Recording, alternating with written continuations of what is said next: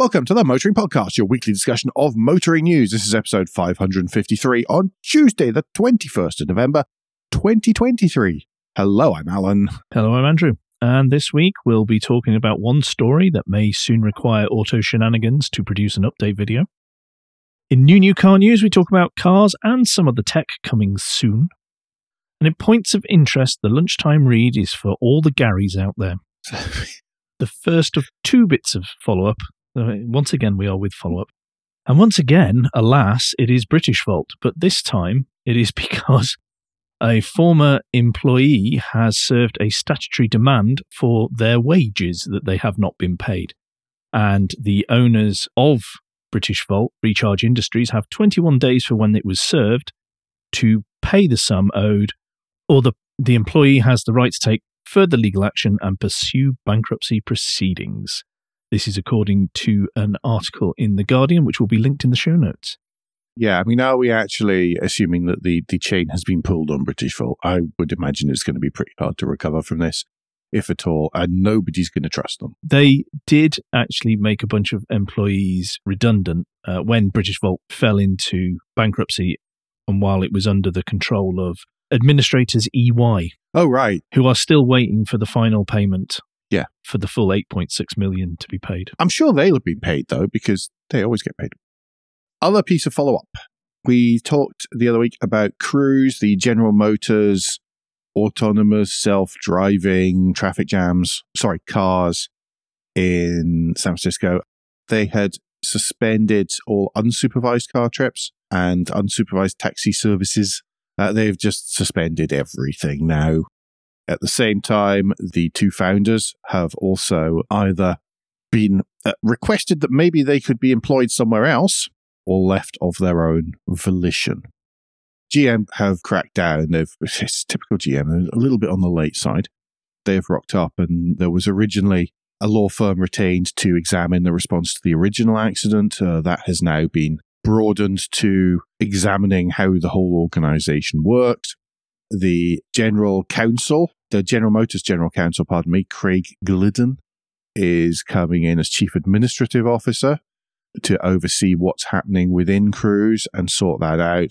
There is a real sort of crackdown going on and investigation into it. Or if there isn't a real investigation going into it, they're certainly making all the right noises and doing all the right kind of things to do that. It looks like basically the mothership is going, hey, you lot out there surfing, get in line. Well, astonishingly, because there's a timeline in, there's going to be two articles linked. One will be the Register that's got a timeline of things that have happened.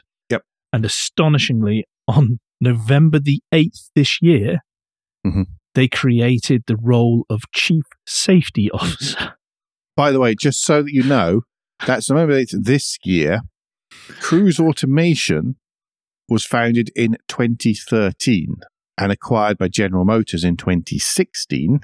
You would have kind of hoped that in the last 7 years, at least, if not the full 10, someone would have thought about that, perhaps. Unbelievable. Oh, by the way, I just want a quick one. The Register's article says Cruise's cars are mid-size SUVs based on the Chevrolet Bolt. There is an SUV version of the Bolt, but the one that it's actually based on is a B-segment size hatchback. Yes, Fiesta thing, isn't it? It is a Chevrolet Bolt, but it's Fiesta, Yaris, etc. Yeah. I'm going to go into the new news now and take us to Sweden. Yay! Where Tesla is having a little bit of trouble. How Sweden do things is slightly different to the rest of the world. And what has been happening is for the last 5 years, 130 members of the Metalworkers Union have asked Tesla to sign a collective bargaining agreement, which is what happens in Sweden. It's not that they have unions per se. It's whilst they do, that's to help with the collective bargaining rather than how we would traditionally think of a union. Yes, there are agreements essentially between employers and employees about how they will act and all sorts of things like that. Imagine America, but the opposite. That's what you need to understand. But what has happened is that Tesla, as they do as much as they can elsewhere in the world. They refuse to allow trade unions in their plants and with their employees.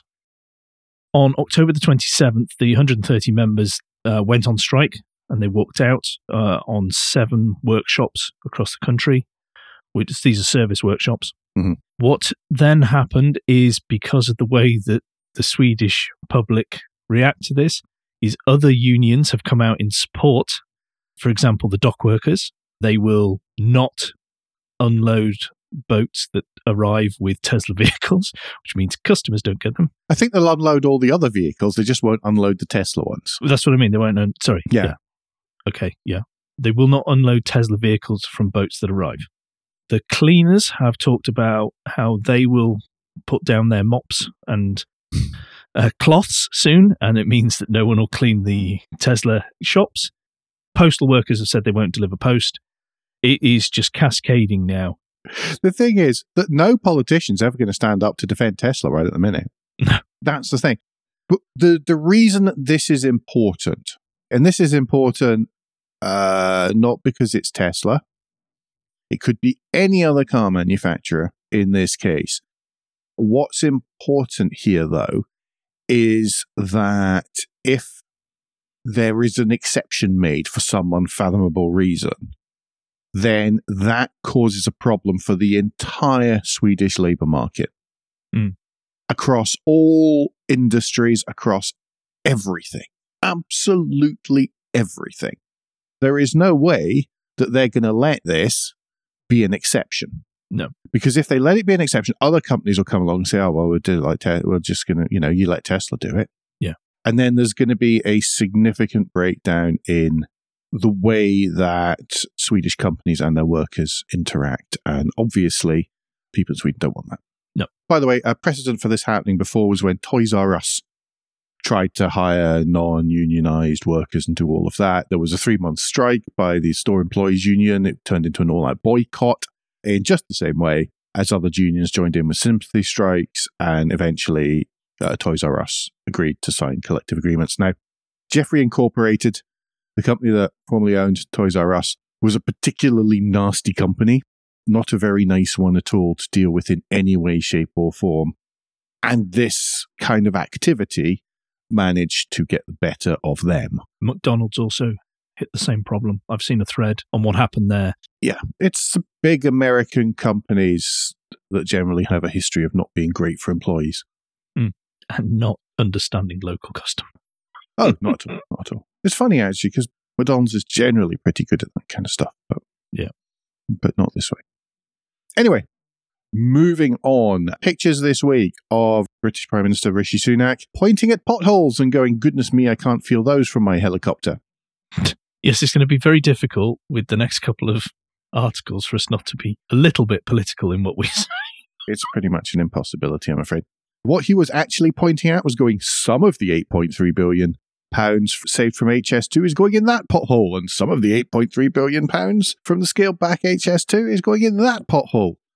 The government are replacing infrastructure that won't wear out for hundreds of years investment with shorter term road investment. And I know that as a motoring car podcast, we're meant to go the other way and say, oh, cars are great and rails not. That's a whole other story. Supposedly, though, this £8.3 billion is enough to surface over 5,000 miles of roads and will be allocated to councils across the country for projects over the next 11 years. To put that into context, there's a link to a thread by a chap called Paul Lomax. He's pointing out, quite rightly, that the UK has 262,300 miles of paved roads and that over 100,000 miles will need resurfacing over the next 15 years, 37,000 in the next 5 years. And what the government's talking about there is 5,000 over 11 years, just to put it into context. Each local authority is going to receive about £150 million, followed by a further £150 million for 2024-2025.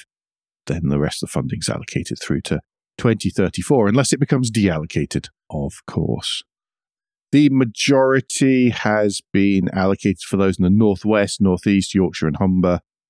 3.3 billion, 2.2 billion for the West Midlands and East Midlands, 2.8 billion for the East of England, South East, South West, and for the first time in 8 years, London. One thing to mention there, whilst it sounds like all the numbers to the north, the areas covered and the types of road are very different across Englandshire. Mm-hmm. Do be aware that different amounts go different distances in different places. Admittedly, it will go the shortest distance in London. Oh, it should be great for us drivers as well, because these well-maintained road surfaces could save drivers up to £440 each in expensive vehicle repairs, helping motorists keep more of the cash in their pockets. Was there anything I missed in that one, Andrew? You've been very quiet. No, I'm just trying to keep my anger in check. Oh, right. Okay, good. Throwing cash at a problem they've caused, great. Just through underfunding. Continuous reduction in funding, because as we have said since we started this, it appears no politician, no matter what flavour, seems to understand how important infrastructure is. Beggars belief. No. But it's always the next person's problem. And that's why here in the US you have bridges falling down on interstates. It is the way that the government has been treating infrastructure over the last few years. If you continue on that path, you end up here. In Boston, there's been no investment in the metro train system, underground infrastructure, and as a result, you can walk faster than the darn trains in many places because the tracks are so uneven, and they're desperately trying to play catch up and fix it here, which just costs more and more. It costs more and more. It disrupts the service, so people don't use the service because it's disrupted, and it's knock-on effect. Whereas constant maintenance would have avoided all of that. But hey, what do we know, huh? I will move on now to the UK government once again, discussing how many billions they're going to throw at something. Where is this magic money tree, by the way? Well, I was wondering that because... Is this all the savings from HS2? Because the problem I have with these two articles, and I know we desperately try not to be political on this show because there's so much tedium out there. We don't want to add to things. Yeah. But at the last budget that was announced, all the really bad stuff was being put back to 2025. Yeah. So that it made the next couple of years look not so dreadful. Would that possibly be because of an impending general election? One may suggest that is possibly what the reason is. Just checking, I haven't been out of the country too long. Anything that talks about long-term investment, I struggle to believe. Yeah. Because where is it coming from? Yes, quite. Anyway, EV ecosystem. The government has said that they are going to invest $2 billion into the EV ecosystem and the auto industry to help support the manufacturer, supply chain, and development of zero-emission vehicles. See, this problem again. I can't get beyond. My problem with this is this just seems to be throwing money at something. There is no plan. There does not appear to be a plan or a strategy. It is just, let's look like we're doing something. And I'm getting increasingly frustrated with this sort of stuff. Yeah, here's money, here's a headline. What I want to know is what is the ultimate... I mean, you can go, ooh, self-driving cars. Okay, maybe it's a sub-part of a strategy. Maybe it's an objective that you're trying to aim and hit for. I want to know what this is leading towards. I want to know that the aim is to have X amount of vehicle output in the UK. I want to know that there's a target that we're aiming for to say we're going to make this many vehicles. We're going to have this much of our GDP is going to be from the automotive industry in 10 years' time. I want that kind of smart indicator, some kind of KPI there that we're aiming for, not we're going to give this much money and then there be nothing more than that. And we're not the only people to have been having this rant, it seems. Even, you were saying the industry select... The Business and Trade Committee, Houses of Parliament Committee. Select Committee.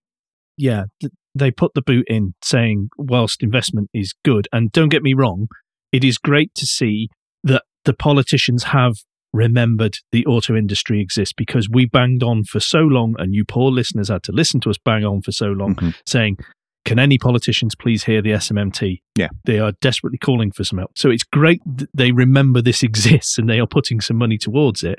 But as the Business and Trade Select Committee mentioned, where's the industrial strategy? There is no industrial strategy. So all you're doing is throwing, as Alan said there, you're just throwing cash at a headline and going, right, well, that's us fixed that then, hasn't it? And you haven't. You've not helped really. You've done the shortest of short-term stuff. Yeah. And what happens is it's the whole British Volt thing, to be honest. That was there, and there was meant to be a strategy when they weren't hitting the targets in the strategy. The funding was pulled, and every single thing about that looks like it was the right thing to have done, sadly. Yeah. Anyway, shall we get off our high horse for a minute? Yeah, let's move on to something a bit different, a bit better. Why don't you take us to the US? Well, that's convenient because that's where I happen to be. Yeah, here in the US, Amazon is going to start selling Hyundai cars straight from its website. Not immediately, not until next year. But this is quite a big move. Amazon for a long time said, well, it wants to be the everything store. But I think it's quite curious that they've teamed up with Hyundai for this. Hyundai dealers in the US have a terrible reputation, really. The cars don't. People like the cars. But the dealers have a terrible reputation because they started from the pile them high, sell them cheap, sell this unknown brand point of view. And in many cases, they've not necessarily moved on from that. Anything like EVs, nobody around here wants to buy EVs. We were only going to sell internal combustion engine vehicles. I remember that obviously in the US as well, traditionally, you go to the dealer, you buy what is on the dealer's lot. You do not order and wait. The dealers order what the dealer thinks is going to sell and shift quickly. There is nearly zero appetite for anything that is interesting and different and may hang around for a while. The idea is to get that churn, which is why so many cars here are silver, grey and black and white, because that's completely and totally inoffensive. Oh, they didn't have a Quentin Wilson moment then? They didn't, because theirs has all been governed by the salesman and whoever it is that orders the stock for the dealerships, who only care about the handover. No, they can't even blame Quentin Wilson for this one over here. The other thing is, the dealer, the customer service is known to be not good. This is a way of getting around that. And I'm sure many of you have heard me ranting about the fact that the biggest issue I have over here, and I've sort of made my peace with it because you can't be angry all the time, is the fact that nothing is ever the cost that it says it's going to be. It's always that, plus this, plus all this stuff that you really don't want that they're going to try and sell you, try and insist is in part of the car because they've covered it in wax or something. Well, that's interesting because Amazon said they are going to sell online from dealers. How that final price will be shown will be interesting, how they work that out. It will be, especially as the fact that it is almost impossible to find out the cost of a vehicle online, whether it's new or used. If you go to any dealer website, you've always got to click through, give a whole load of information. They still won't tell you, and then someone might phone you with a price, which is inconvenient. And also, you don't want every single dealer phoning and emailing you all the time. No. That's going to be interesting. The other thing, of course, was that Hyundai previously had the last couple of years has said, no adding on to the cost of prices, no thing. And the dealers have just gone, yeah, that's funny. And then just whacked on market adjustments left, right and centre as they decide to.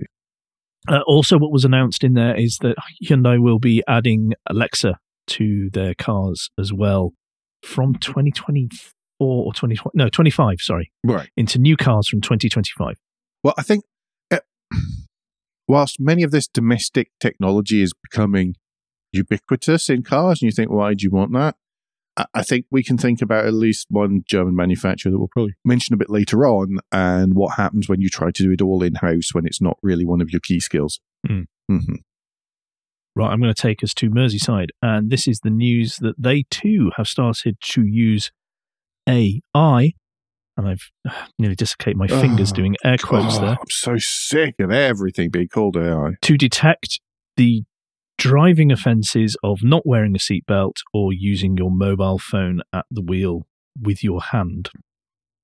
What happens is that there is a lower down camera that picks out whether the seatbelt is there or whether someone's holding a phone close to their ear or visible. And then there is a higher camera that looks down at a steeper angle to see if somebody's sort of got their phone down by the bottom of the steering wheel and actually texting with it or something like that. I've asked this in public, I've asked this on LinkedIn, I've asked this of safety experts, but nobody has yet replied. My issue with this is because what happens is, and we've talked about this before because they've been using it in, I want to say Devon and Cornwall. I think so, yeah. I'm sure that was the police force that was using it elsewhere, Mm. is that the system, through image recognition, which is all this is, it isn't AI, everybody. Please Please before stop. Alan really gets very cross about this. It is image recognition. That's all it is. It's not AI. We don't have to slap AI on anything that it has an algorithm or runs software. But it's so trendy. And there's all that money which isn't being invested in self-driving cars anymore. We can hope. Mm. The system flags up an image and passes it on to be double-checked by humans, then going to the police to be reviewed, who then notify the driver that they're going to get prosecuted. In this system that we're automating things, we have, in fact, added another layer of human checks. I know. It's a bit farcical. But the question I've asked, and no one has ever answered, is what is the rate of false positives? Because somebody's time is spent checking that the image that the system has highlighted is actually valid, of further investigation, or looks like it is somebody not wearing a seatbelt, or is holding their phone and talking into it, or is texting. And no one answers that, because we could be wasting so much money on someone spending a lot of time going, yeah, I had 100 of these and I had to throw back 97 of them because they were not correct. Yeah. But at this stage, everyone's just going to say, but it'll get better over time. So it's an investment now. That's what the feedback will be on that. But yes, I agree completely on that one. What is the actual success rate of this kind of technology, which is not AI? Shall we end the first part, though, on something a bit more positive for a change? Yes. Going to have a new motorway junction. The only reason this is notable is that the new motorway junction was built in 2020 on the M49 and hasn't been used. It is literally a motorway junction which doesn't go anywhere. It has a very cool local road built into it, which looks like a hilarious fun to try. It's not like they've made the Nordschleife ring or one of the carousels.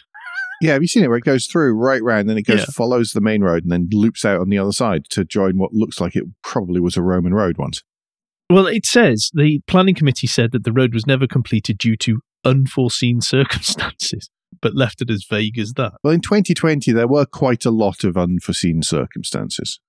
It cost over £40 million to build. It's between Severn Beach and Chittenden, and it was intended to be junction 1 of the M49. The thing is that it doesn't link anything.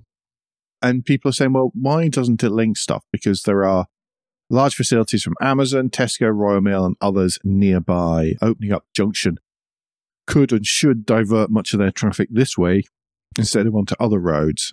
It would take all the weight off the A403. Yeah. Even then, the link road is expected to take another 12 months to complete. £7 million worth of funding from the Department of Transport. I imagine part of the thing was a freeze on new road building, and in order for this to be of any use, it needs a new road. Yes. It needs to actually connect to anything. I mean, the picture on the BBC News article that's linked in the show notes, looking off into the distance, I can see 7 million at least just going to that local small village town. So I don't know where all the funding is coming from. Looking at the layout, I think that all the busyness is actually towards, coming towards the camera and off to the bottom right of the photo. The link to the photo and story in the show notes and on the BBC website. Yep. End of the first part. That means that, as ever, it is Guilt Minute, the quick break-in show, where we ask for a tad of financial support to keep the lights on and the hosting running. If you feel the Motoring Podcast is worth a small consideration every month, then you can become a patron. Different levels of patron include different levels of commitment from us to you, including being able to watch the show recorded live. We also have a small range of merchandise in our spring store, from stickers to mugs and t-shirts.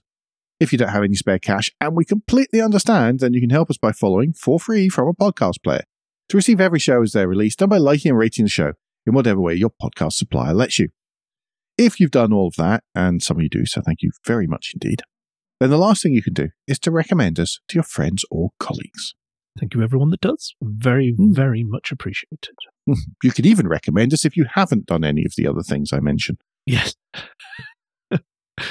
I will now take us into new car news, and I will start with the new Subaru Forester, which, as this article points out from Car, sells not many in the UK, but it was revealed in LA, where they do sell, because it's America, an awful lot of them. Millions and millions, literally millions and millions. You have no idea how many cars Subaru can sell until you come to New England. You know how you never see the Subaru XV? It's the opposite here. I will pass double digits of them on my way to the office shortly. Well, the Subaru Forester, it says it's new, but it just does look like it's more of a glorified facelift. It is a very heavy facelift. It is not new. It still retains the same gawky proportions as it has done for many years. Yeah, I mean, it's a full-on SUV now. By UK standards, yes. Yes. There will be, if you're in the UK, there is no confirmation of all the details yet of when it's coming, but it is expected to be the hybrid version, the full hybrid version when it comes here. Whereas in America, they stick with the 2.5-litre flat-4 Boxer, which will produce 180 brake horsepower and 178 pound-foot of torques. You can make it produce more. It's just it's a bit wet, to be honest. And that's through a CVT as well. Although I like the Subaru CVT, that engine felt okay in a Crosstrek /XV, but I imagine the Boxer it'll be a bit like stir and treacle. Depends on which CVT they've gone for as well. Have they gone for the fake gear change one that was in the XV in the UK, or have they just gone for the one that we tried in the, I want to say, Outback? It wasn't the Outback. I don't think it does fake gears. I think it can do, but under normal modes it doesn't. From memory of Yannick says this. Yeah. If you need to go properly off-road and you need a mid-sized, reasonably priced, it's going to be about 40k SUV, basically, if you live out in the wilds of Wales or Scotland or New Hampshire or Northern England, then here is an SUV to have a look at, certainly, and put on your potential shopping list. In the US, they come with, you're probably going to cut this. In the US, they come with one of two, they seem to come with two separate sticker packs, one of which is the Pride flag and all of that stuff, and the other one is the thin blue line pack. And depending on your political preference, you apply whichever one is required. I saw one with basically a whole load of guns listed in the back window the other week. Yeah. Nice. Yeah. Two very different customer bases, but they both buy them. Okay, do you want to take us away from America now then? Yes, although this was revealed at Polestar's Polestar Day in Los Angeles, and this is the new flagship, or the forthcoming flagship Polestar, the Polestar 5. Polestar 5 is a Taycan / Tesla Model S rival, so it is a big saloony thing. And the idea is that it's going to be built in a new scalable architecture, bespoke to Polestar at the minute, and it's all been engineered in the UK. Yay! It's a big, smooth saloon car that looks like a Tesla Model S crossed with the new generation of Prius crossed with a Polestar. I like it. I really like it. I think it looks great. One of the things they're saying is that the new rapid charging technology allows for 100 miles of range to be added in just 5 minutes without degrading the life of the battery. It's called Extreme Fast Charging. It is a collaboration between Polestar and a company called StoreDot. Yes. It's originally pioneered on mobile phones. I'm curious to know just where you would find the chargers, though. That's the thing. It's what it's capable of doing, and what will be possible in reality may be slightly different. But, 5 puts out 874 brake horsepower, 663 pound-foot of torque through 2 electric motors, giving 4-wheel drive, 800-volt electric architecture, and the rear motor alone produces 604 horsepower. As I say, I think it looks great. Very interested in this. The pictures, forgetting that it's white, so that doesn't help it in any shape or form. There are grey ones as well in the pictures too.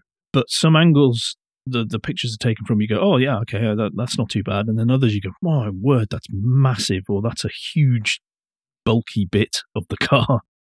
The problem is, all these electric saloons tend to look fairly similar because they are trying to do the same thing, which is run for as long as possible, be as efficient as possible through the air. So there is only so much look-wise that can happen, really. Great, it's a saloon, it's not an SUV. I love that. Thank you. More of that, please. Moving on, Porsche. Yes. Adding Google to its cars as Volkswagen's software problems worsen, says The Verge.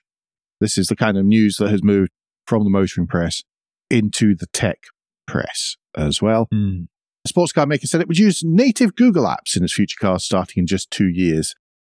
The plan is to adopt the Android apps, let them do over-the-air software updates, and have a sort of Google-based native system, at least until Carrier version 3 comes along, which may or may not work. Yeah, they have to prove, Porsche made it very clear you're going to have to prove that you work. Porsche, remember, been caught out by other developments in the past at Volkswagen and at Audi, and have had to quite literally pay the price over Dieselgate. I imagine that this is one of the reasons why they go, no, we got caught up in your last mess up. We don't want this to happen again. We can't have you delaying our car launches. No, exactly that. I will now take us to Toyota because, and finalising the new car news with the last bit of tech, Toyota is going to begin the steer-by-wire production in 2024 that will come to the BZ4X. I really do wish they would sort their naming out. And the Lexus RZ electric vehicles. This is a tweak on what was previously announced because it's going to have a 200-degree ratio instead of 150, so it'll feel a lot more natural. We're linking to an Autocar article which explains all the technical details of what's happening. Embedded in the article is also a quick video showing it being used by one of the test drivers, Autocar test drivers, to show the One Motion grip system. It's not a euphemism. That's the system that takes advantage of the fact that you don't turn it as far as you would a normal steering wheel that is mechanically connected to the wheels. And it sort of interprets the difference between how far you turn to what that actually means on the wheels. And not just how far you turn, but how sharply you turn, how quickly you turn, all that kind of stuff will all have a bearing on it. Yep. And speed and where you are and all that kind of fun stuff. Lots of this almost exists already with some of the variable racks and that kind of thing. And I imagine they'll be engineering it to feel an awful lot like that. Yeah. I like all the Giugiaro style steering wheel mounted controls things, by the way, because that's me. To note, though, I only discovered this through reading this article, but legislation means that they cannot do, in Europe and the UK, you cannot do over-the-air updates to the steering system, which is good to see. Right and proper. Do you want to take us into points of interest? Yes, absolutely. And starting off this week with the lunchtime read. This is a good chunky read this week, I'm afraid, folks. Well, no, I'm not afraid, because it's excellent. I was going to include it anyway, and then someone said, you should include this. Doubled up on that. And this is a piece by Adrian Clark on the Autopian entitled The Escort Cosworth is a legendary rally machine that's hiding a big secret.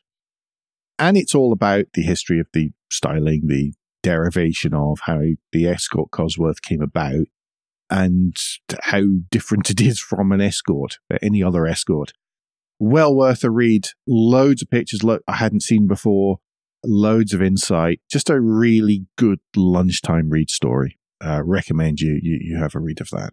It almost seems like old school lunchtime read, that one. Yes, yeah. The Autopian is so good at the long form stuff that just about everyone else is giving up on, which is a shame.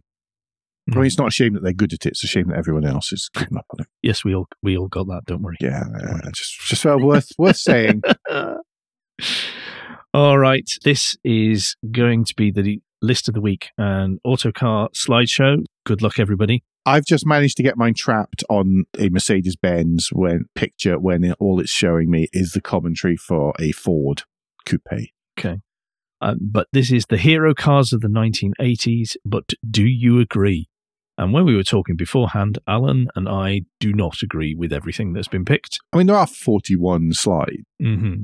It's just that some stuff, I think, is looked at now through rose-tinted spectacles when it was unimportant and just not part of the scene at the time. Well, have you got one that stands out for the right reasons. Well, I was going to scroll through and try and remind myself what I'd chosen, but I can't. Give me a moment. I'm going to choose... Oh no, so many. I know. Whilst we say that we don't agree with everything, there is a small number that we don't agree with. To give you an idea of the things we don't agree with, for example, the Lamborghini Jalpa was an aside. Nobody cared about it. We all cared about the Countach. Yeah. That was the one on the wall. The Jalpa was like that other thing Lamborghini makes, but nobody cared about it. I'm going to go for the BMW Z1 because the BMW Z1 should always be, it's up there with McLaren F1. It's the one you should choose if it's in a list. And frankly, there are so many other ones. I slide down doors, BMW E30, 325i chassis. What's to dislike? Love it. Yeah. Love it. Loads of great ones. I mean, Andrew, do you have a choice from there? Because there is a good. Yeah, well, I mean, it's really tricky because it's. I'm trying to balance out what is something I think is ace compared to what is a hero car, though, and having to use the title of the list. I think for me, a hero car would be the Lexus LS400 because of what that car did to the market, but also what it did for the company. It was the first one, wasn't it? But it wasn't a bust. Is what yeah, absolutely not. It put a solid foundation down that there is an alternative to the Germans and the Jaguar and the Daimler at the time. Yes. Yeah, absolutely. Yeah, I mean, loads of other great cars in there, by the way. Loads of really great ones. We've almost been a little bit conservative in our choices. And as I say, some others which you look at and go, okay, I get it, but at the time, nobody cared. Yeah. Which brings us to the And Finally. And this week's And Finally, once again, we're talking about the Hot Wheels Legends Tour because it always gives some nice light amusement. And this time, it's announcing the winner. And the winner is from New Zealand. It is a 1990 Mazda MX-5. Well, some of it is a 1990 Mazda MX-5 named Chimera.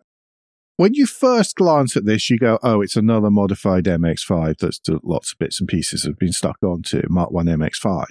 And then the closer you look, you notice that it's been really quite well done. In fact, it's been really very well done. And there's lots of really clever detailing on it and lots of really neat things. So it's well worth a browse through the picture. We've got a link to the Top Gear article in the show notes.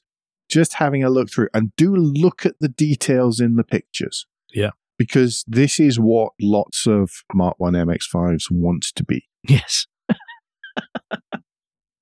When their owners grow up. When they're owned. I mean, there are still breed seats and breed door cards and all sorts of stuff inside, but there's also all sorts of sort of end of days dystopian fun stuff in there as well. There is a lot of fun in this build. Yes. As well as stuff like the rear fin with the camera in the end of it being a very serious piece of carbon fiber fabrication. Yeah. I can see why it won. I don't know that I would have chosen it over some of the others, but this is very good from a lot of different perspectives. So I can see how it won. I really can, and I think it's a worthy winner. Yes, absolutely.